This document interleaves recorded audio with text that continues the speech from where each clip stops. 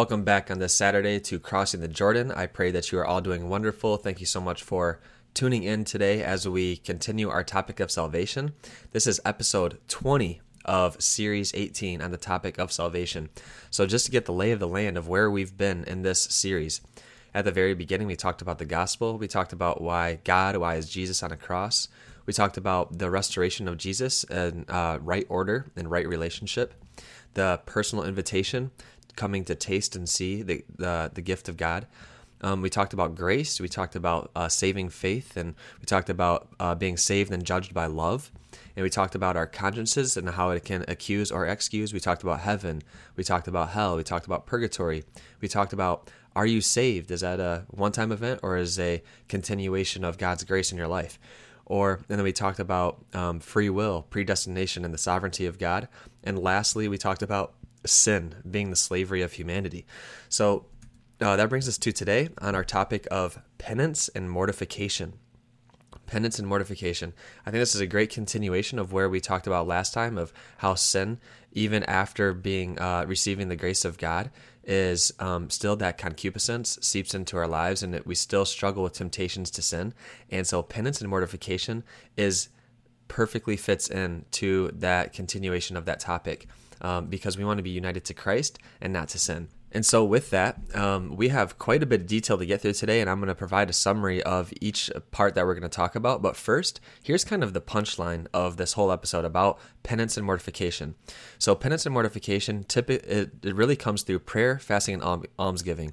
As we model the example of Jesus, and his teaching on it is it's expected in the Christian life to model the new Adam, as we talked about last time, and we'll talk about again later on, as Jesus prayed, fasted, and gave alms, and Jesus teaches it, St. John talks about it, and it's precisely to undo sin and the roots of sin that were modeled at the very first fall, the Adam and Eve falling, the fall of humanity. So we pray, fast, and give alms. And why do we do that? Well, first, we fast from sin. Second, we fast from the occasions of sin. And third, we fast to discipline and to die to ourselves, to actually practice martyrdom. Well, why do we do that? What are the effects of it? It's sanctification. It's greater union and intimacy with Christ. And we do it for the salvation of others. And the perfect, and we'll talk about all that in the fuller detail throughout this whole episode. But there's two key scripture passages that I love to think of that really summarizes this well. It's Galatians 5:16 and Romans 8:13. Galatians 5:16 says, "Do not gratify the desires of the flesh." And right after that, St. Paul lists out what the works of the flesh are. And he says, "Do not walk according to the flesh, which will not inherit the kingdom of God, which will not inherit heaven, but will walk according to the Spirit." So Galatians 5:16 is, "Do not gratify the desires of the flesh." And then Romans 8:13, "But by the Holy Spirit, put to death the deeds of the flesh." So there we go. That's the whole context. Do not gratify the desires of the flesh, and it's always by the Holy Spirit. It's not by our works. It's by cooperating with the Holy Spirit and being obedient and humble, and deciding with the Holy Spirit that we will put to death the deeds of the flesh, which is exactly what mortification is, putting to death the deeds of the flesh, and it's only by the Holy Spirit. So now let's get into the beef of this. So there's really 9 points, and each of these points I'm going to further break out as we go along. But here are the 9 points. One is penance and mortification are through prayer, fasting, and almsgiving, and it's not because we hate the flesh. Remember, we talked about last time in this in our sin episode is that Albigensians, it was a heresy that the actual flesh, the humanity, is bad. But we know that flesh is not bad. When we talk about putting to death the deeds of the flesh, it's our broken human emotions and wills and intellects that are apart from God's grace. So we need God's grace and actually to be more human. So that's number one.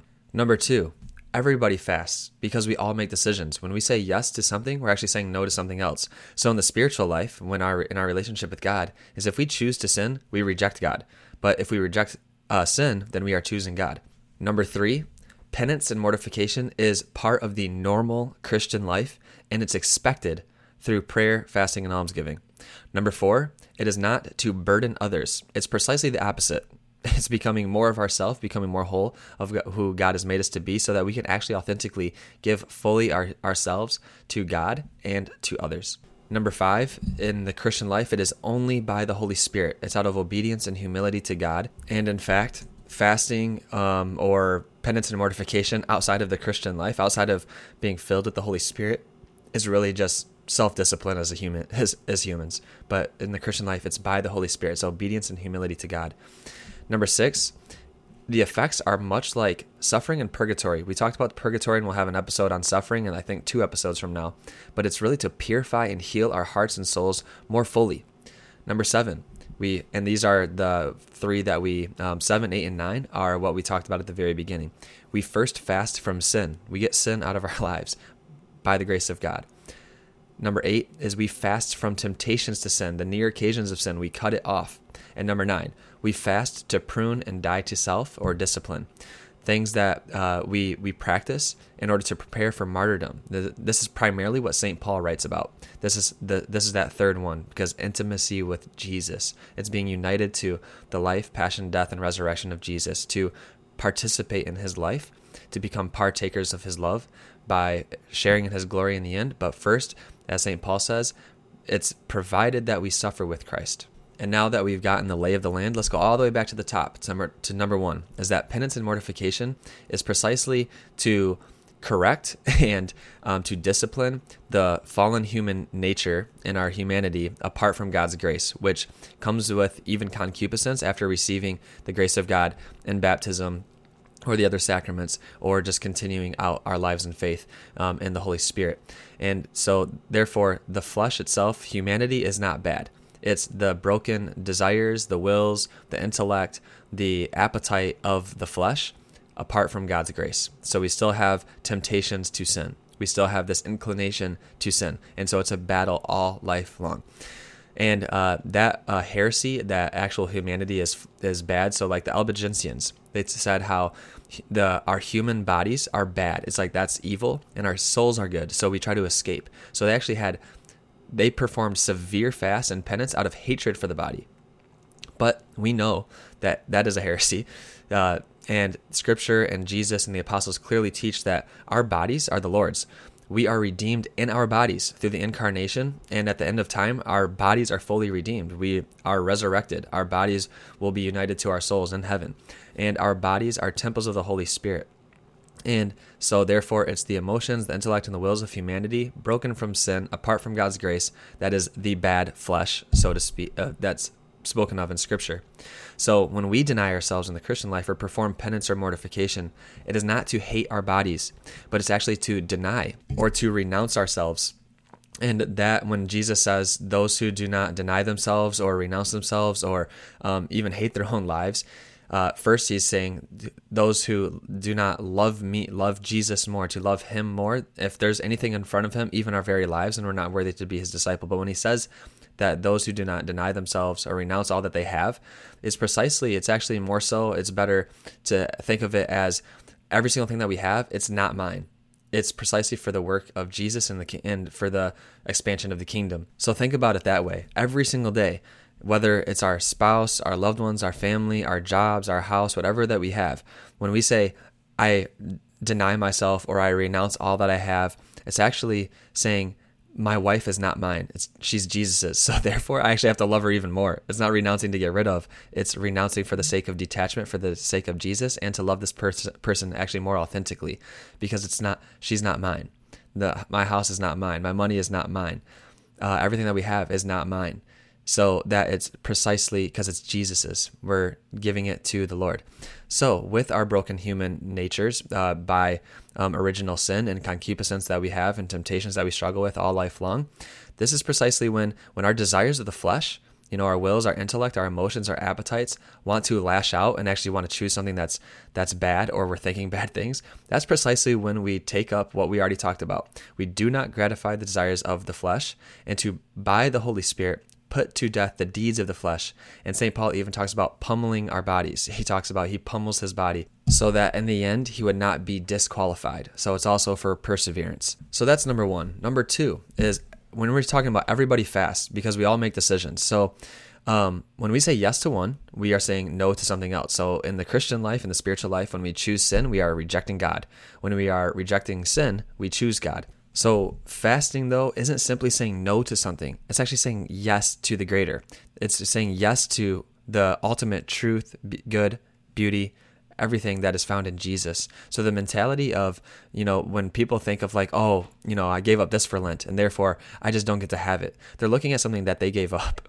But that is precisely not what we're talking about. That is actually the mentality of the fall, is like, I just don't get to have it. Because we see this with Adam and Eve. They were already like God. They had everything. God gave them everything. And yet they had this disbelief in the goodness of God. And so they settled for actually something less. So they knew something was out of order, and they still went after it, trying to become something that they already were. So God gave Adam and Eve everything, and they still thought about what they were lacking, and they took it, which is what led to the fall. And this is still the same mentality that our broken human flesh has. So in Ephesians 1:3, it says, "Blessed be the God and Father of our Lord Jesus Christ, who has blessed us in Christ with every spiritual blessing in the heavenly places." So we have been given everything in Jesus, and yet we in our broken human nature still want to do something outside of the natural law that hurts us and hurts other people. It makes us less human. We actually go for things that our broken human flesh will want, and it's an appetite for sin, and it's outside of our good. It's outside of the truth, beauty, and goodness that God has given us. And so we still have this mentality of, oh, I just don't get to have it. So when we fast, we have to think of, no, I'm giving something up to say yes to something greater, to love more purely, to be united to Christ, to love others, and not be looking up like, oh, I gave up that piece of chocolate. And we'll talk about that in a minute. But so when we fast in the Christian life, we are not doing it to gain salvation, but it's to help endure and persevere. But in a sense, we are, when we say no to sin or no to the temptations of sin, we are saying yes to Jesus, and therefore he is our salvation. But that third stage that we were talking about is being purified, our hearts to be purified, and to have the discipline and to die to self, to be united to Christ in intimacy with him, and for the salvation of others. It's really to endure and persevere. So Paul, he pummeled his body to be prepared for his future martyrdom. He stayed alert and he watched. As he said, he does not shadow box. This is real. So he tells us to not use our freedom in Christ for evil, because when we actually act out in evil, we would precisely be going under the yoke of slavery again. But our freedom in Jesus is to be free, to authentically love and choose God over everything else. So love does not do the bare minimum. In the Christian life, to love God with your mind, heart, body, soul, everything that you have, all your strength, to love God and to love neighbor as yourself. That whole thing, if we love, we are not going to do the bare minimum, because we're united to Christ who gave everything. And that's what we're called to do, is to follow in his footsteps, as St. Peter says. So number 3 is penance and mortification is the normal Christian life, and it's expected through prayer, fasting, and almsgiving. Jesus specifically teaches on this in Matthew 6 when he talks about almsgiving, prayer, and fasting. And he doesn't say if you do these things. He says when you give alms, when you pray, when you fast. So it's expected in the Christian life by Jesus himself. And why? Because we model it after him, who prayed, fasted, and gave alms. And we see it as a teaching of the apostles, and we see the Christian community in Acts chapter 13 and Acts chapter 14 fasting and praying and giving alms. We see the Didache, which is a document called the Teaching of the 12 Apostles that was dated between 50 and 70 AD, so even earlier than many of the writings of the New Testament itself. We see it talking about fasting and when to fast and how to fast. We see the very early Christians. We see all the saints practice penance and mortification, because you cannot get to heaven if you do not renounce and die to self, to live fully in Christ. And whether it's a white martyrdom or a red martyrdom, they died to themselves for the sake of Christ and for the sake of love for others. And we still see, we will see today, as we're going through this episode, that it's clearly encouraged and heavily, heavily practiced by St. Paul and the other apostles. So first, Jesus is teaching. When we talk about he says, when you pray, when you fast, when you give alms. And we talked about this in our last episode too on sin. But we do this specifically because Christ did it, and it's to undo the root of all sin from the very first fall of Adam and Eve. And we will see that all sin is just a repetition of this, of these roots that cause us to sin. This is the root of it that happened at Adam and Eve, and it continues through all of humanity. And Jesus undid that when he battled with the devil, and he also calls us to do the same. So in Genesis 3 with the fall, it's when Eve saw that the tree was good for food, 1 John 2:16 calls that the lust of the flesh. And then she calls it was a delight to the eyes. And 1 John 2:16 calls that the lust of the eyes. And she saw that the tree was to be desired to make one wise. And so 1 John 2:16 calls that the pride of life. And so Jesus and the apostles in their teaching, if you have lust of the flesh, well then fast. If you want to take something for yourself because it was good for food, in that first fall, well then fast from it. If you're battling with lust of the eyes, where, Eve said it was a delight to the eyes. If it's a delight to the eyes, if it's a lust of the eyes, a temptation to sin, well then give alms, give it away. If you want to take something for yourself, give it away. Or if you have the pride of life, that the tree was to be desired to make one wise. If we desire something, we know that it's actually bad, but we want it because it'll suit our needs. Well, if we're battling with pride, which is the root of all sin, well then pray. Why? Because not only when we pray, are we rejecting the thing that our flesh wants to take for ourselves out of pride, but we're uniting ourselves to our ultimate and true good that all of our hearts actually desire, which is God. So we're uniting ourselves out of humility that we are completely dependent upon God. So pray, fast, and give alms. And this is after the model of Jesus. Not only does he teach it, but he does it. And what we were talking about earlier, like love in the Christian life, we don't do the bare minimum. This is precisely because Jesus, he's our brother, our Lord, our Savior, our God, our Redeemer, our friend. He calls us. He's our shepherd. He's our teacher and our rabbi. And if he's all those things, well, and he's also the divine bridegroom, and in him we become all brothers and sisters of God.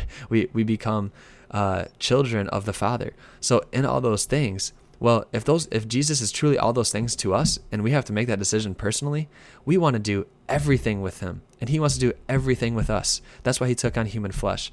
And this is why in this teaching too, he's not just saying, hey, because God did not come to the world just to teach us what to do. He actually took on human flesh to show us how to do it and give us the grace to do it. So he wants to be united to us. We be united to him, because love does not do the bare minimum. Love is united and does it together. So in Luke chapter 4, after Jesus was baptized, the Holy Spirit, it's the Holy Spirit that drove him out into the desert. And after 40 days in the wilderness, he was tempted by the devil. And so he prayed and fasted during those 40 days, and he was disciplining his humanity to be united to God. And what does the devil one say? What does the devil, the evil one, say to him? He says, if you are the Son of God, command this stone to become bread. And this is exactly what we see at the very beginning. This is the lust of the flesh. And this is very natural too, because Jesus said he was very hungry after 40 days, and yet he fasted. And this is to battle the lust of the flesh. And then the devil takes him up and he showed him all the kingdoms of the world. And he said, to you, Jesus, I will give all this authority and their glory, for it has been delivered to me, and I give it to whom I will. If you then will worship me, it shall be yours. This is the lust of the eyes. He sees all the kingdoms of the world. And Jesus, this is what to battle, he gives it away. Because why? Because it's really all Jesus. It's really all God's. It's all for him. But the devil, as a fallen human creature, is allowed by God to actually tempt and to really infiltrate humanity. And it's really all God's. And guess what? Jesus gives it away. He actually gives He gives it away to the Father right then and there. He's like, no, I'm doing this God's way. And then lastly, the devil tempts him with the pride of life. He says, then he took him up to Jerusalem and set him on the pinnacle of the temple and said, if you are the Son of God, throw yourself down from here. For it is written, the angels charge of you to guard you, and on their hands they will bear you up, lest you strike your foot against a stone. And what does he do? He prays. He responds with the word of God. And all of these, he responds with scripture. But he prays. He humbles himself that you shall not tempt the Lord your God. So again, Jesus, he was tempted with the lust of the flesh, lust of the eyes, and the pride of life. And what did he do? He fasted, he gave alms, and he prayed. And this is why he calls us to do that. This is why 1 John tells us to do that. It's to undo the works of the first fall and to undo the works of the devil. And this is why on Fridays. We don't just give up meat or we give up something during Lent. No, our true fasting, prayer, and almsgiving should be looking at not just what we're giving up, but we're saying no to something that is maybe even a good, but it's a lesser good than God. What is keeping us away from God? And what do we actually truly into being united with Jesus? What does Jesus want us to pray, fast, and give alms? What does he want to pray, fast, and give alms through us in? So we don't just give up meat on Fridays. We don't just fast during Lent to give something up. We don't do this simply out of some nice piety because Jesus died on a Friday. No, and that is nice piety. That is nice respect. But we actually join in with him on that by uniting ourselves to him on that Good Friday. Because it's precisely then also, this is when he was also tempted. So he was tempted in the desert when he began his ministry, but he is also tempted throughout his whole life probably. But also he was tempted at the very end when it became to actually humble himself and go to the cross, even death on a cross. And this is precisely when, what does he say? The flesh is weak, but the spirit is willing. And so this is precisely like on Good Fridays when we give something up. It's not just to don't eat meat because Jesus died on this day and he gave his flesh for the world, although that is true. But it's precisely to unite ourselves to him out of intimacy with him, to be united to him, to have his life living in us. It is the spirit that is willing. It is the flesh that is weak. And so it's to abandon ourselves to God completely. And as St. Paul says, to crucify the flesh. So in crucifying our flesh means to crucify our broken wills and our desires so that our body would actually reign with the will of the Spirit. So we are under the law of freedom. We are under the law of the Spirit. We are under the law of Christ, which is perfect love, and uniting ourselves to him ever more fully. This is why we pray, fast, and give alms after he did. And we should not just be doing this on Fridays and during Lent, even though we should have a particular emphasis on that, I guess. But I think this should be an everyday, all year around reality, is to unite ourselves more fully to Christ and ask him, what do I need to give up to be more united to you in your life, passion, death, and resurrection for me? And so that's number 3. That is part of the normal Christian life. Number 4, it is not to burden others. So it's precisely the opposite, right? It's to become more whole as ourselves, as human beings. It's to become more human, more godlike, is to give ourselves more purely to God and to others. And guess what? In order to give ourselves more purely to God and to others, we actually need God. And this is precisely why we pray, fast, and give alms. This is why we perform penance and mortification, is to become more like God, to be more united to him, to say no to the other things that are contrary to him. So our penance and mortification through those different prayers, fastings, or almsgiving options, it should never be a burden on anybody else. So we do this precisely so we are more of ourselves to give life to our flesh and the people around us.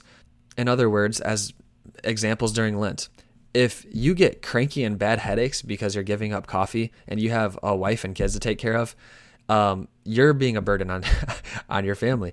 If you are trying to give something up that just makes you irritable, or you're doing things that actually puts more burden on your family. So for an example, you know what? I'm just going to fast from meat all Lent long. Well, and then your wife is the one that actually makes the dinner anyways, so she's got to find food for you. You're just becoming more of a burden on her. And so our penances and mortifications should never be to burden others. And actually, as Jesus himself says, when you do these things, do it in secret and do not have your face look dismal, right? So we are not supposed to be doing this for other people to know, and we'll talk about this in a second here as well, but it's not out of pride. And that's actually precisely the opposite of the purpose of penance and mortification, is to humble ourselves. And therefore it is to do it interiorly and to give ourselves more fully. So for example, if you don't like doing the dishes or going to get the groceries, instead of having your wife do it, you actually choose to do it. It's actually, in a way, try to help other people with your prayer, fasting, and almsgiving to reach out to others. So that's number 4. It's not a burden to others. Number 5, it is only by the Holy Spirit. It is only by obedience and humility to God. And how do we have obedience and humility to God? Well, it's to the Word of God that is interpreted through the magisterium that God has given us as the one who receives divine revelation and is submitted under the authority of the Word of God, both in Scripture and in tradition. But it's also to our legitimate superiors when they are in alignment with God. Obviously, we never listen to anything that is contrary to God's will, right? As St. Peter says, we have to obey God rather than men. But in other places, they talk about honoring the emperor, right? Why do we do that? It's because we see we are abandoned to God's divine providence, so that in whatever situation that we cannot control, we see it as God's will, because he's at least allowing it to happen, even if it's bad, he's allowing it to happen. So God in that time wants to use it for something good to come out of it, for one, but also to purify our hearts and our intentions. So we're struggling with something and we actually abandon ourselves to divine providence out of humility and obedience to purify our hearts. And the legitimate superiors would be bishops for priests or religious. They make a vow of obedience to go wherever they tell them to go and do whatever they tell them to do. This is the greatest form. And actually, Jesus even talks about this when he appears to saints, is that do everything with the out of obedience for their bishop. Children, it's obeying their parents, right? It is the one positive commandment to loving our neighbor is to honor your father and your mother. Or obeying in a way the needs of our spouse, the needs of our family. And this is very pruning, because once you get into those relationships, even in the context of religious life, I've heard a story before about this monk who is cloistered, and he says the hardest thing about living in community is to being able to put up with other people, brothers and sisters. And in family life, you used to realize really fast that your life is not your own. You do not have time, or you just can't do every single thing that you want to do on your own time. Your life is for other people. So it prunes your heart to be able to allow interruptions. And this was St. Therese's great way that we'll talk about. But St. Therese's great way was to put up with other people, even other people that we might find annoying, to be patient, to be gentle, to smile at people, to love people, regardless of their little quirks or things or your art, that go against our pet peeves, but to silently embrace people. And so in all the context of relationships, it's putting people first, and it's so purifying and pruning. This is the beauty of vocation. It's for service, but it's also for our salvation and sanctification, because our life is not our own. And in those times where we have to die to self, where we may want to do something for ourselves, but our families, our wives, our children, our husbands, our brothers and sisters around us need something. Well, that's God's will right there, is to deny ourselves, even if whatever we want to do, for the sake of love, for the sake of others. And this is purifying and pruning because it's hard and we need God's grace. And this is only by the Holy Spirit. So, listening to a lot of Catholic radio, you'll get other Christians to call in and say, well, I don't fast because Jesus did, so I don't have to.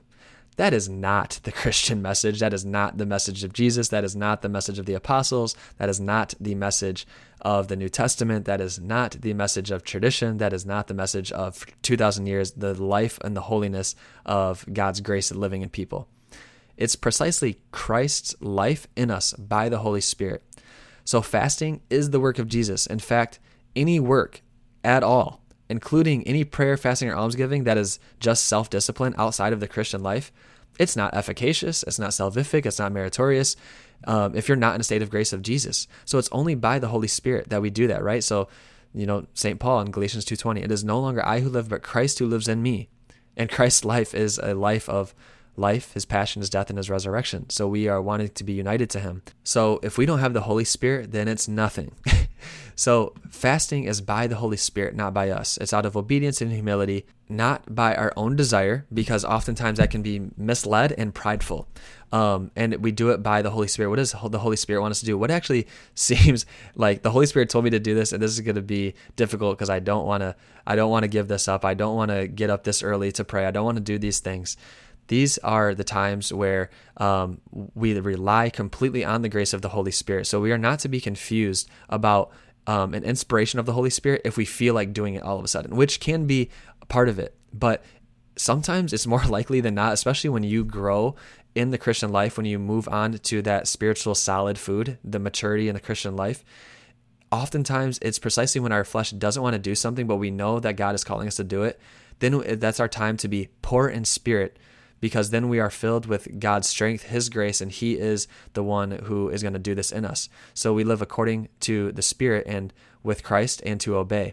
So it's not by us, it's by the Holy Spirit. And why? Because oftentimes if we take on penance and mortification, it does the exact opposite of what we're actually trying to do. Because remember what we said, it's out of humility. Well, if we choose our own penance and mortifications, which is a good thing, but we have to prayerfully discern what God is calling us to. But if we choose it like, oh, I just want to do this, which I have done it before a lot, I'm tempted to do that. That actually feeds into pride. It's like, look at me. Here's an example of Saint Faustina. Saint Faustina, and she already had very serious penances, but she took on an extra penance, and I forget what it was, but it was very serious. And she actually came to her confessor and her spiritual director, basically thinking that she was going to get like praise from them, like they were going to be proud that she did this on her own desire, and it was going to show like that she wants to be purified and to for the salvation of others. But actually, the confessor or her spiritual director had the exact opposite. I didn't tell you to do that. Nobody gave you permission to do that, and you're feeding into the possibility of our pride lashing out, because precisely she was like kind of proud that she did this penance, right? So it's the same thing with us. It's humility and obedience. So I'll give you my own personal example. This is precisely when I was learning all of these things about penance and mortification and about the lives of the saints, and this example of St. Faustina. I went to confession and I thought, I'll probably get, a more serious prayer. And the priest specifically said, I'm going to give you just one Our Father. And in the flesh, and thinking like kind of out of pride, there was a tendency to want to do more for a penance. Like, no, I need to do more. No. Exactly what I was given, exactly what I should be doing. I'm going to say that one Our Father. So, as I said before, feelings do not necessarily indicate an inspiration of the Holy Spirit, which they can. Sometimes the Holy Spirit does rise up feelings in us, but love is not just feelings, right? Because if love was based on feelings, then all of our relationships would be broken. But we are choosing to will the good of the other. That's true love. And so we know if we are being moved by the Holy Spirit, if we are putting to death the deeds of the flesh, and we are choosing love and the greatest gift of ourselves to others. And it's also a gift when God removes those consolations or those feelings, because He's actually purifying us even further and asking us to choose Him even apart from the consolations, to choose God as opposed to, I'm going to choose God because I feel consoled by Him, or I just choose for the sake of the consolation. No, even when that is removed, and we see this in the lives of the saints, it's precisely an opportunity to choose God for who He is, and regardless of our feelings. And all this is done with a smile and done interiorly. So in Matthew 6, Jesus says, when you do these things, do not look dismal. Do not let your left hand know what your right hand is doing. And go into the secret place of your heart and pray with your Father who sees in secret. So all of these things. And by the way, He's not saying to not do things publicly, because He actually says just earlier before that to do things publicly so that people will give glory to our Father in heaven. But this is precisely the life of a Christian, is to let our light shine. But all of these things we do interiorly, especially when we give alms, pray, or fast. We do it, but we don't let others do it to become haughty or proud. And then lastly, before we actually get into examples of fasting of sin, fasting from temptations, and fasting to prune or die to self or discipline, the last thing I want to talk about is the effects of it is much like purgatory that we already talked about, and much like the suffering that we will talk about in 2 episodes from now. It's to purify and heal our hearts and our souls fully. So as we talked about in purgatory, is you've already been given the gift of eternal life in purgatory, right? It's not a second chance.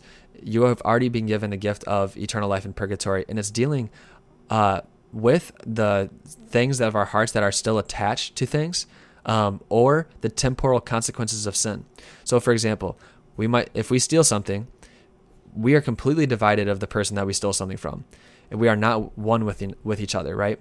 But if we ask for forgiveness, then there can be reconciliation. But there's still something missing because we still haven't given it back. That'd be pretty weird to go and apologize, but to not give something back.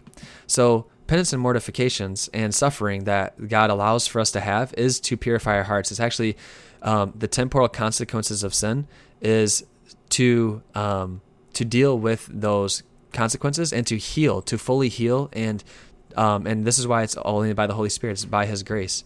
And so this is why we actually get penance after confession. It's to begin healing the temporal consequences of sin, to live according to the Spirit, and to put to death by the Spirit the deeds of the flesh. So when we are absolved, Jesus forgives us of those eternal consequences of mortal sins.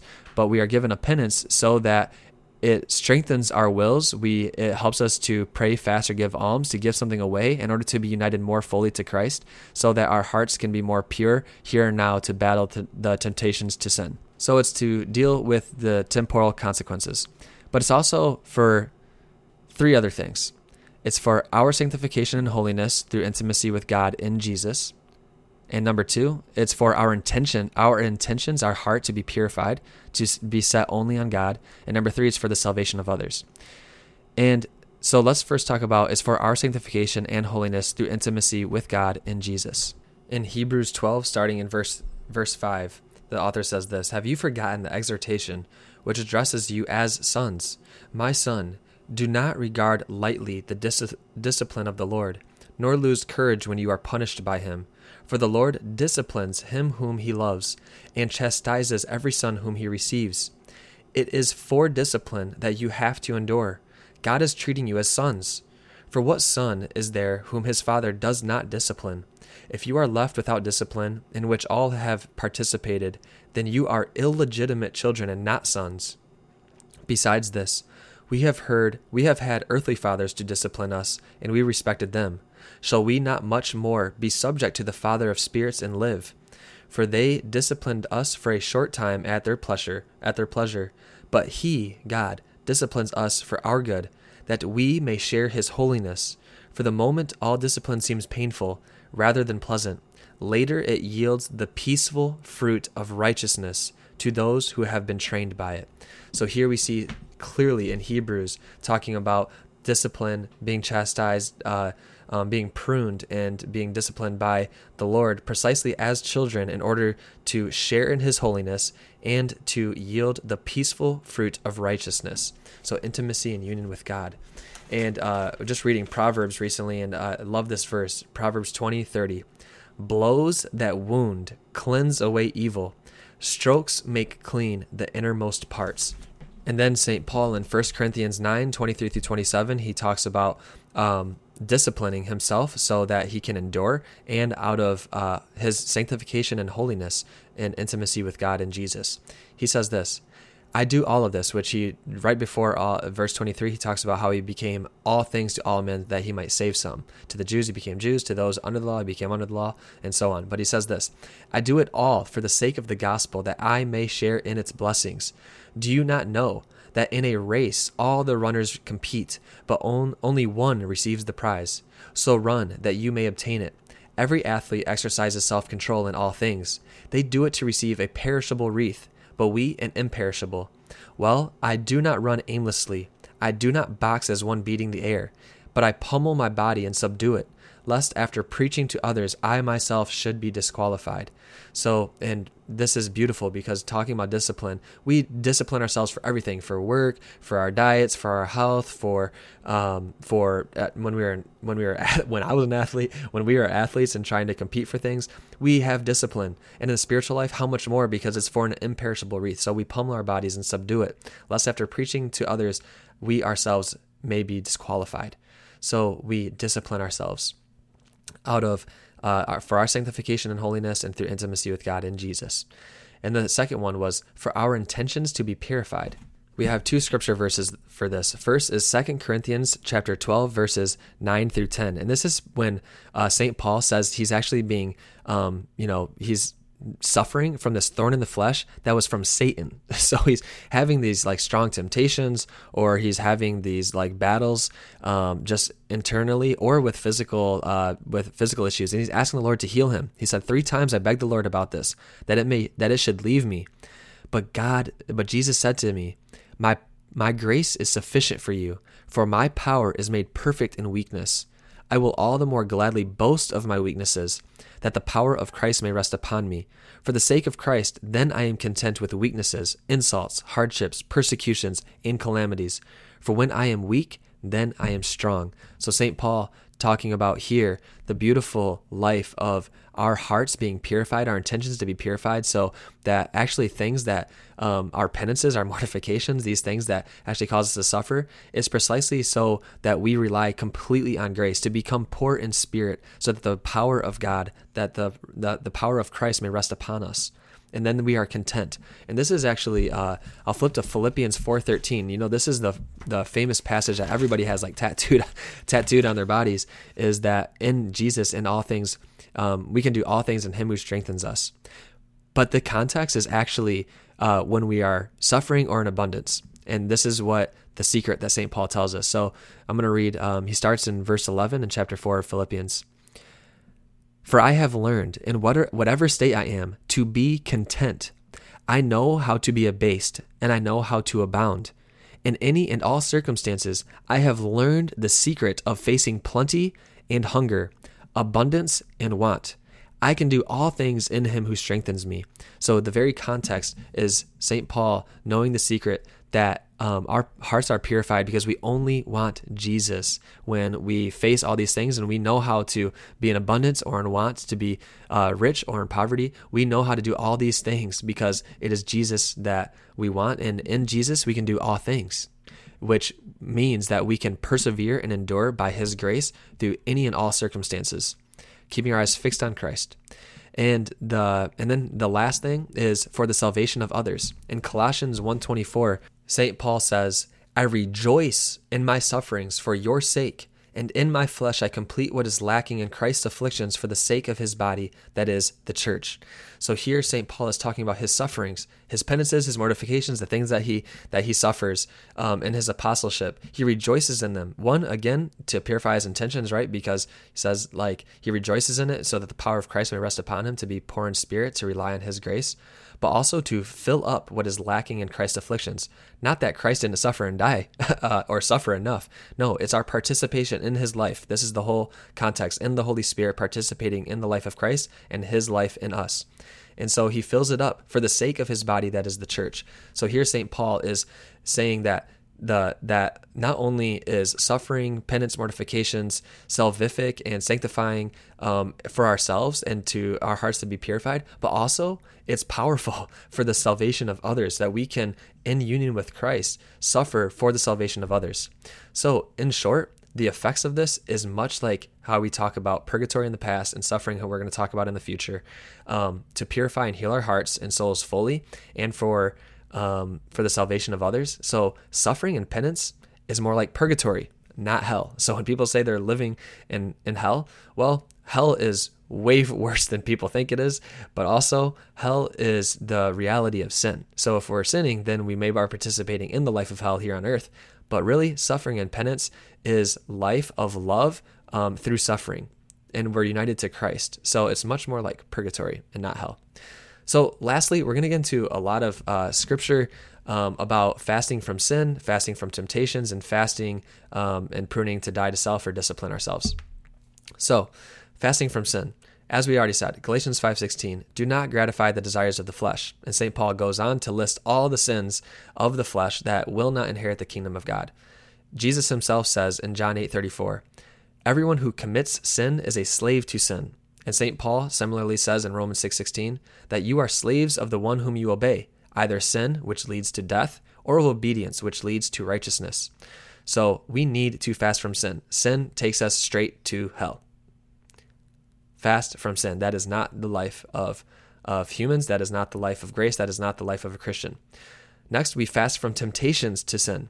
So Jesus in Matthew 5 and in Matthew 18, he talks about If your right hand causes you to sin, cut it off. If your eye causes you to sin, pluck it out. Jesus is telling us to fast from sin and even the temptations or the near occasions of sin, because sin separates us from God and ends us up eternally separated from God. So we fast to say no to even the temptations to sin, to stay united to Christ, and it's not us, it's Christ who's living in us again, right? And so when we fast from sin and we fast from temptations, do you watch Netflix and do your thoughts begin to turn to lust or greed or pride? Get rid of it. When on the internet, do we tend towards laziness and scrolling or gossiping and thinking bad about others or judging others? Get rid of it. Does social media get you angry or give you a worldly anxiety? Get rid of it. Does being at the bar make you have a loose tongue and swear more or get drunk? Get rid of it. Does music make you think violent thoughts or fantasize about women or money or possessions? Get rid of it. Are you tempted late at night on your phone? Get rid of it. And actually, this is precisely when God brought me the greatest freedom, is when he would allow these temptations to come back really strong. He says, rejoice, as St. Paul says, rejoice in your sufferings. And this is why I got on my knees and I rejoiced. I thanked and I laughed at the temptation. I turned my eyes on Jesus and I got on my knees and said, thank you, God, that you're allowing this to happen, because you're going to bring about even greater freedom and healing in me. So I rejoice in my weakness with a smile and a laugh. And I say, yes, I cannot overcome this temptation without you, God. You're taking me to a new level so that you are my strength. So we don't just sit there bored if we're fasting from all these things. No, we go after something else. We pray, we pick up scripture, we talk to others, we reach out to others, we worship, we encounter people and not things. And that's the key. We encounter people and not things, the Father, Son, Holy Spirit, and we encounter people that we love. We go after people's hearts. So when people are like, oh, I was bored during COVID, I was just watching Netflix, my heart kind of hurts. It's like, the life of a Christian is filled with joy no matter what. And so we should be picking up scripture, praying, reading, praise and worship, reaching out to people, encountering people and not things. And I also heard recently a beautiful quote just about God at first, he wants to give you the grace of perseverance as opposed to overcoming. If you feel like you can't overcome a temptation or a sin, first, as we said, cut it off. Do everything that you can. Even in Hebrews, it talks about how you have not resisted temptation or resisted sin to the point of sweating blood. Because why? Because that's what Christ did in Gethsemane. He sweated blood, but not as I will, Father, but you will. So first off, cut it off. Do every single thing that you can and will it and ask for God's grace. But also, if you fall, praise the Lord for his mercy, his grace, and actually God wants to give you the grace of perseverance to get back up again. And he may be wanting to give you that perseverance to overcome that sin more than just taking out the temptation of your life. So if that temptation comes up, rejoice and get on your knees and thank the Lord, smile and laugh at the temptation and ask God to be all your strength, that you cannot do it without him. Yes, Lord, you're humbling me. You're showing me that I cannot be prideful and do it on my own. I need you. But also we have the power to cut off temptations to sin. So cut it off if it's taking us away from the Lord. And the last one that we're going to talk about is fasting or penance and mortification, precisely to continue pruning, to die to self and to discipline, but actually to be even more united to Christ, to practice martyrdom, to die to self, right? So that the life of Christ can live within us. And this is primarily what St. Paul talks about, is this unification with Christ, so united to him that it's past, fasting from sinning or fasting from temptations to sin, which is still obviously the first and foremost importance, but the life of a Christian is still uniting yourselves every single day to Christ and him crucified. So, and this is what we were talking about earlier, the effects. This is primarily where the effects come in, is it deals with the temporal consequences of sin. It's our sanctification and holiness through intimacy with God and Jesus. It's our intentions to be purified. It's set only on God, apart from any feelings, and it's for the salvation of others. So this is primarily where it comes in. And this is the part where it's more than just fasting from sin or temptations, but it's fasting from even the things that are good or things that we can deny ourselves to give even more purification to our hearts and love of Jesus and for love of others. So in this case, it's not only just saying no to something, but it's also saying yes to something. So it's honestly, a lot of times it's doing things that we don't precisely feel wanting, like we have this desire to do. Like, I don't want to go get the groceries, but I choose to go do it out of love for my wife. I don't want to get up early in the morning to pray, but I'm going to set my alarm half hour earlier, and I'm actually going to get up right away. I'm going to do it out of love for Christ. So it's all these things that we can do. And when we do these things that we typically don't want to do for the sake of Christ, is practicing martyrdom. It's dying to self. It's saying no to the flesh and saying yes to love. So that when we actually, and it's for the sake of perseverance and endurance as well, because then it actually becomes the time of if later on when we actually are tempted or persecuted, we know exactly what to do to stay in Christ and to persevere. It's our hearts have already been trained and pruned to like St. Paul says, is to not gratify the desires of the flesh, but to live in accord with the Spirit. And so we aren't renouncing goods or our lives for the sake of renouncing, but to acknowledge that they are not ours. We belong to Jesus and we are his. So this is why we even fast from goods, because we train ourselves to use all goods in proper order and for the use of the King and his kingdom, and not for our own end or the end of the food itself, so to speak, right? Is if we're fasting from food. Because if we become our ends, or even the fasting becomes the end, that's idolatry. But we're doing it for the sake of Christ. We're doing it for the sake of love. So we even give up good things because we are striving after the ultimate good, God himself, who is the truth, the way, and the life in Jesus. So penance and mortification keeps us detached from even earthly goods and attaches us only to God, to focus on God, to have our heart's disposition to only be focused on God regardless of the situation. It really keeps us in check, because if we look back at the life of the old Israel, they would fall back into idol worship. They would be saved by God time and time again, and every single time they'd fall away. Why? Because they weren't keeping their eyes focused on the divine bridegroom, the God who's chosen them, the Almighty God who have given them life and love. And so doing penance and mortification and really choosing God over every single thing, even in the Christian life, helps us avoid or prevent of our lives going back to the way that they were before Christ. So it keeps us rooted in Christ and growing in Christ, growing in maturity, growing from glory to glory. So we take Christ seriously. We choose every single day to freely pick up our cross and follow after him. This isn't the life of grace isn't 50% us, 50% God, and it's not 0% and 100% of the other. No, it's 100% and 100%. At the wedding of Cana, when Mary told the servants to do whatever her son tells them to do and to fill up those 6 Jewish purification jars to the brim with water, Jesus performed the miracle. Grace perfects nature. So, and when Peter and Paul healed people, when they said they were healing people, it was Christ in them, but it was 100% Christ and 100% them. They chose, Christ worked. And it's the same thing with us. We are free human beings, so we can 100% choose. It is 100% our choosing, but is 100% God's grace, living in the life of love in Christ. And so we take Christ very seriously. And we, as we said earlier, we follow the model of Christ, but we're united to Christ as well. So Jesus fasted in the desert, and he fasted in Gethsemane, and he fasted at the cross. It was penance and mortification. As he said, the spirit is willing, but the flesh is weak. So in his humanity, his entire life, he already had an interior life that was always doing the will of his Father. So when that day actually came for the cross, he revealed physically what his heart's disposition always was. In other words, he always had the heart of doing the will of his Father and to loving all humanity. And it was just expressed in a specific way on the cross physically. And that's the same thing for us, is that when we deny ourselves, when we prune and when we deny ourselves for the sake of Christ, and we put to death the deeds of the flesh, and we become united to Christ, it's precisely every single day practicing the martyrdom of ourself and crucifying the flesh and saying yes to the Spirit, so that when that day actually does come, if we ever actually have to face a red martyrdom where we have to give our life for somebody or for the gospel, we can actually do it because we've already been doing it in our hearts our entire lives, every single day.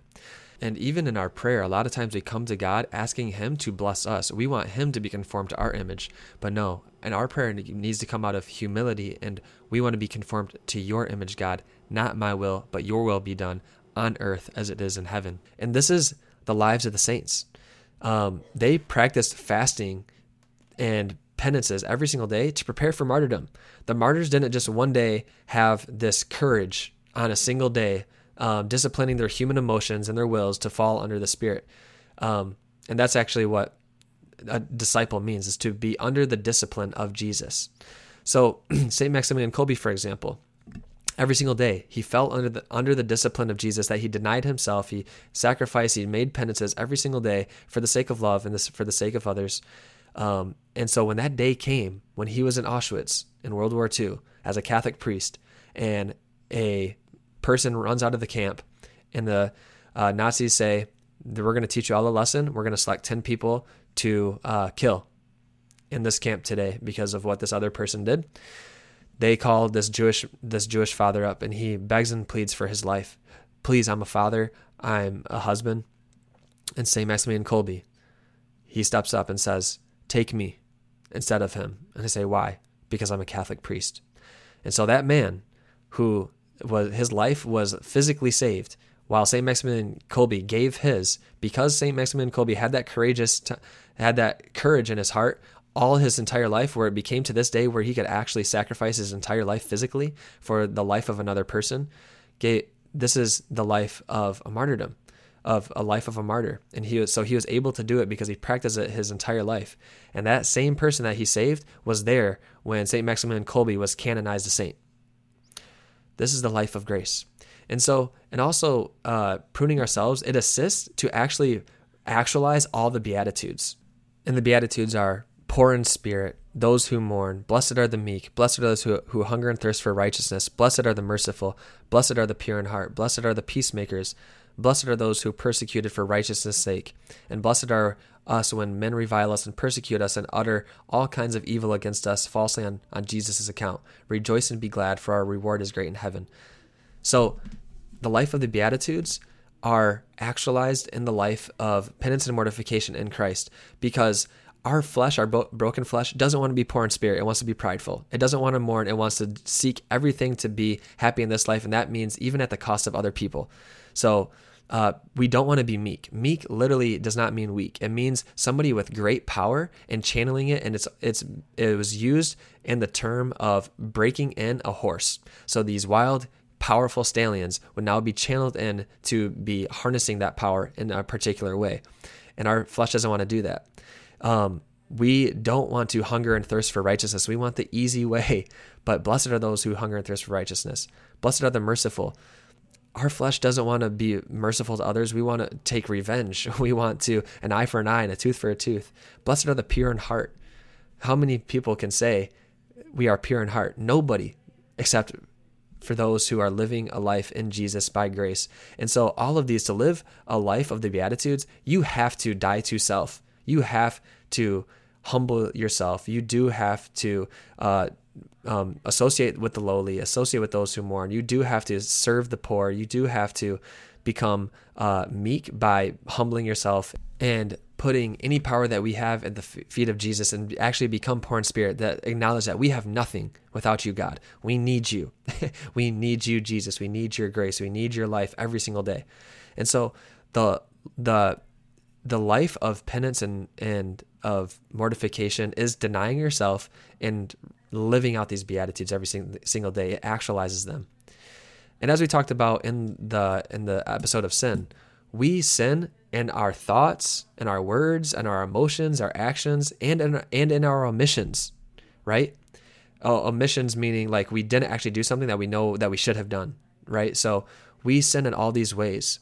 And so we fast, we do penance, we pray, we give alms, we do these penances and mortifications precisely to put to death by the Spirit these thoughts, these words, emotions, actions, omissions to death, so that the life of Christ can live in us. And one thing I'd like to point out about discerning and examining all of our thoughts, words, emotions, actions, and omissions, a lot of times it starts in our thoughts. What do we believe? What do we know? How do we think? And this is all about what Jesus said. His first words in Mark were repent and believe in the gospel. So repent, change your mind, change the way that you think. And St. Paul says, we hold all thoughts captive to Christ. So every single thing that we do comes through the fullness of the heart, which is developed typically by the way that we think. And St. Paul, he says this in Romans 12:2, do not be conformed to this world, but be transformed by the renewal of your mind, that you may prove what is the will of God, what is good and acceptable and perfect. And so therefore, Jesus, St. Paul, and Scripture is very clear that a lot of times it starts in our thoughts, and this is where we do need to repent and to hold all thoughts captive to Christ and to put to death the deeds of the flesh in our thought life. So when we think something that is contrary or we judge somebody else, Jesus, give me a truth. Is this the lie? Okay, I renounce this lie in Jesus' name. Jesus, give me the truth. Oh, she was actually being an incredible mom as opposed to being slow and being on her own time. No, let's hold all thoughts captive to Christ. And another great concrete reality to see what's operating in our lives and to really put to death the deeds of the flesh in all these ways are looking at the 7 deadly sins and the 7 lively virtues to combat those sins. So again, fasting and praying and giving alms, or these penances and mortifications, are not for the sake of you just giving something up, but it's for the sake of being free, and it's for something. It's for the sake of love. So we're actually doing something. So think about the 7 deadly sins. Pride. We combat pride with humility. We combat envy with admiration. So envy is feeling sorrow for another person's good, but we actually combat that with admiration. We actually give thanks to God, and we admire other people's goods that they have in them. The 3rd deadly sin, anger. We combat that with forgiveness. Instead of being anger and having wrath, we forgive. Another deadly sin, sloth, where we're lazy. We combat that with the virtue of zeal. Like, Jesus, give me the zeal to go after the things of the kingdom, to hunger and thirst for righteousness. The deadly sin, avarice or greed. We combat that with generosity. Instead of taking for ourselves, we give things away. We're generous in our giving to other people, our time, our money, our talents, whatever it is. Instead of a deadly sin of gluttony, we practice self-discipline. Instead of taking in and whatever we want, we actually practice temperance, doing things in right order at the right time in the proper ways. And the last deadly sin is lust, taking things for ourselves and using things or people as an objective physical pleasure. But we live in the lively virtue is chastity. So we combat all these deadly sins by living a life of virtue. So we go after these lively virtues. Just Google them.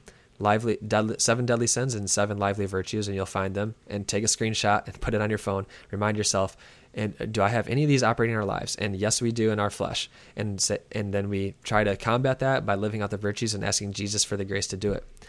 And I'll give you an example of something that really was in my heart. So recently, I felt like, we were praying about the 7 deadly sins, and, I was dealing with pride or envy or anger, just getting angry about situations or judging other people.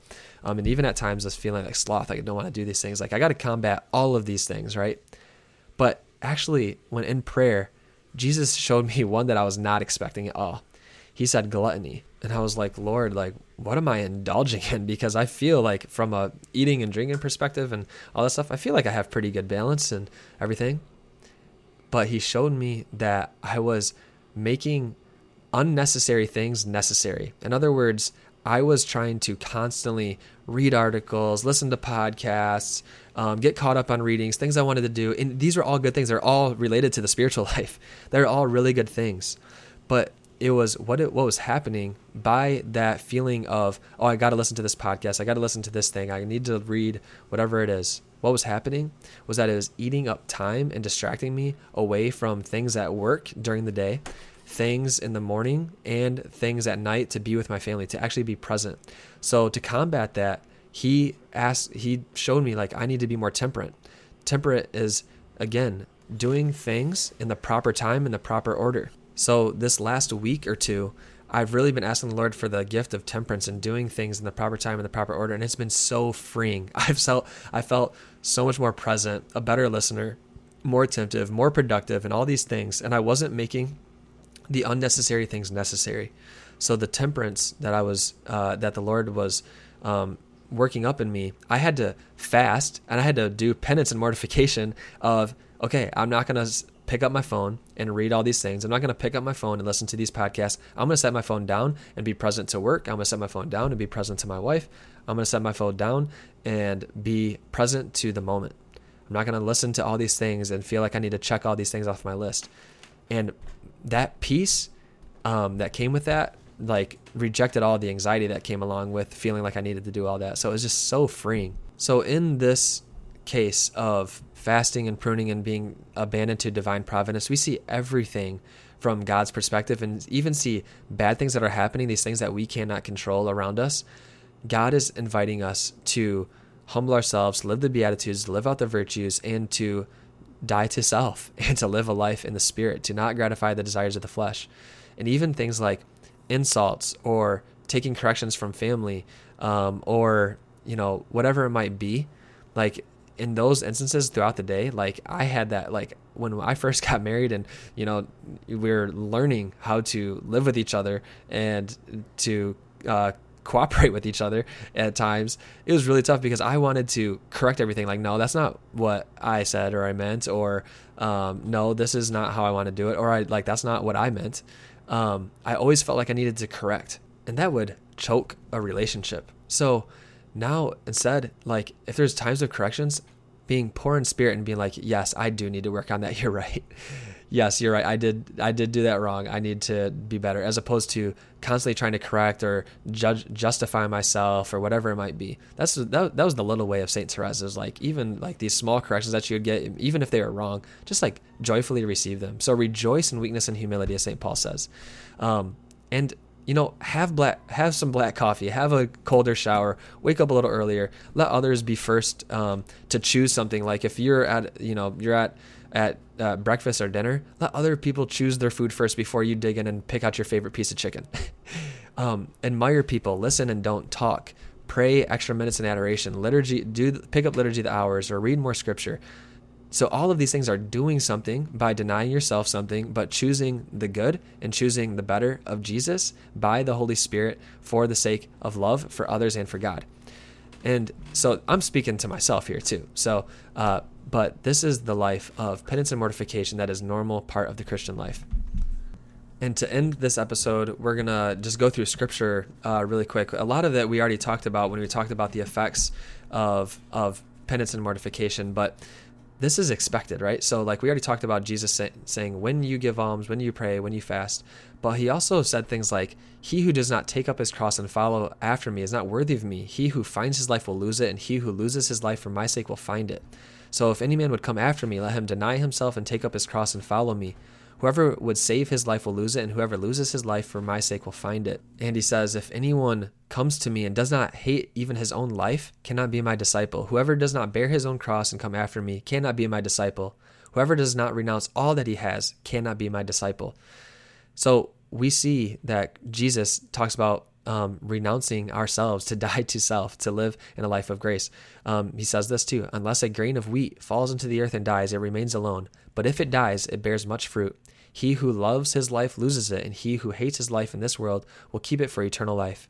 And he says in John 15, greater love has no man than this, than a man lay down his life for his friends. So all of these things that Jesus said is about renouncing selves, our lives, or even our very own lives, to deny our flesh and to live a life of grace.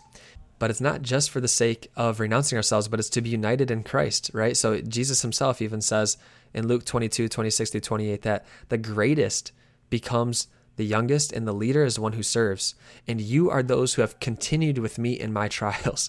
So Jesus is calling us to continue with him in his trials because he has continued with us in ours. He never leaves us. Will we leave him?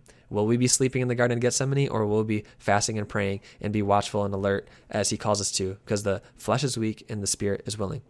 So Christ calls us to renounce ourselves, and for the sake of purifying our intentions and union with him. And then we got some scripture verses from St. Paul and St. Peter. We already talked about Romans 8:13, but just to dive into it again, where St. Paul, the whole context is living a life in the Spirit. So he says this, starting in verse 9 of Romans 8, you are not in the flesh, you are in the Spirit, if the Spirit of God really dwells in you. Anyone who does not have the Spirit of Christ does not belong to him. But if Christ is in you, although your bodies are dead because of sin, your spirits are alive because of righteousness. If the Spirit of him who raised Jesus from the dead dwells in you, he who raised Christ Jesus from the dead will give life to your mortal bodies also through his Spirit who dwells in you. So then, brethren, we are debtors, not to the flesh, to live according to the flesh. For if you live according to the flesh, you will die. But if by the Spirit you put to death the deeds of the flesh, deeds of the body, you will live. For all who are led by the Spirit of God are sons of God. For you did not receive the spirit of slavery to fall back into fear, but you received the spirit of sonship when we cry, Abba, Father. So he talks about if you belong to Christ, if you have the Spirit, that means you belong to Christ. If you do not have the Spirit, you do not belong to Christ. And how do you know if you are living in the Spirit and belong to Christ? And he says this is the central point of 8:13. If you live according to the flesh, you will die. But if by the Spirit you put to death the deeds of the flesh, which that the term death right there is mortify. Mortify the deeds of the flesh or the deeds of the body, you will live. So how do we know if we have the Spirit? Is if we're practicing penance and mortification by the Holy Spirit, putting to death the deeds of the flesh. And St. Paul and St. Peter are all about when we do all these things, it's precisely to be united to Christ, intimate relationship with Jesus, to have his life living in us. Listen to this in 2 Corinthians 4, and we're going to start in verse 8 through 11. So St. Paul says this, we are afflicted in every way, but not crushed, perplexed, but not driven to despair, persecuted, but not forsaken, struck down, but not destroyed, always carrying in the body the death of Jesus, so that the life of Jesus may also be manifested in our bodies. For while we live, we are always being given up to death for Jesus' sake, so that the life of Jesus may be manifested in our mortal flesh. So here St. Paul is talking again about the beauty of suffering, not for suffering's sake, or penance, not for penance's sake, but to be united to Christ, to be living in the new Adam, to be living in the new garden, to be living a life in the new law of love and the new life of grace. This is the purpose of penance and mortification and the opportunity to unite ourselves to Christ and our sufferings. Everybody suffers in this world. Only a Christian living by the Holy Spirit, living in Christ, has redemptive suffering. So in the Christian worldview, suffering and penance and mortification are part of the normal life, but it's also redemptive because we are united to Christ. And very similarly, in Galatians 6, at the very end of St. Paul's letter, and this is right after talking about the works of the flesh versus the fruit of the Spirit, he says this in Galatians 6:14, but far be it from me to glory except in the cross of our Lord Jesus Christ, by which the world has been crucified to me and I to the world. So he sees his life as a crucifixion with Christ, to be crucified for the salvation of the world. And in verse 17, he says, I bear on my body the marks of Jesus. So it's this intimate union with Christ in his crucifixion. Like he says, I want to know nothing among you except Jesus Christ and him crucified, which is a stumbling block to the Jews and foolishness to the Greeks. So it's Jesus Christ and him crucified and his life in us, to bear the marks on our body, the life of Jesus, to give life to our mortal flesh. And so it's union with Christ. And this whole thing is so that in this life, we are united to Christ crucified so that we can share in his glory. And we'll talk about that in the episode of suffering. And then we jump to St. Peter in 1 Peter 4, 1 through 2. St. Peter says this, since therefore Christ suffered in the flesh, arm yourselves with the same thought.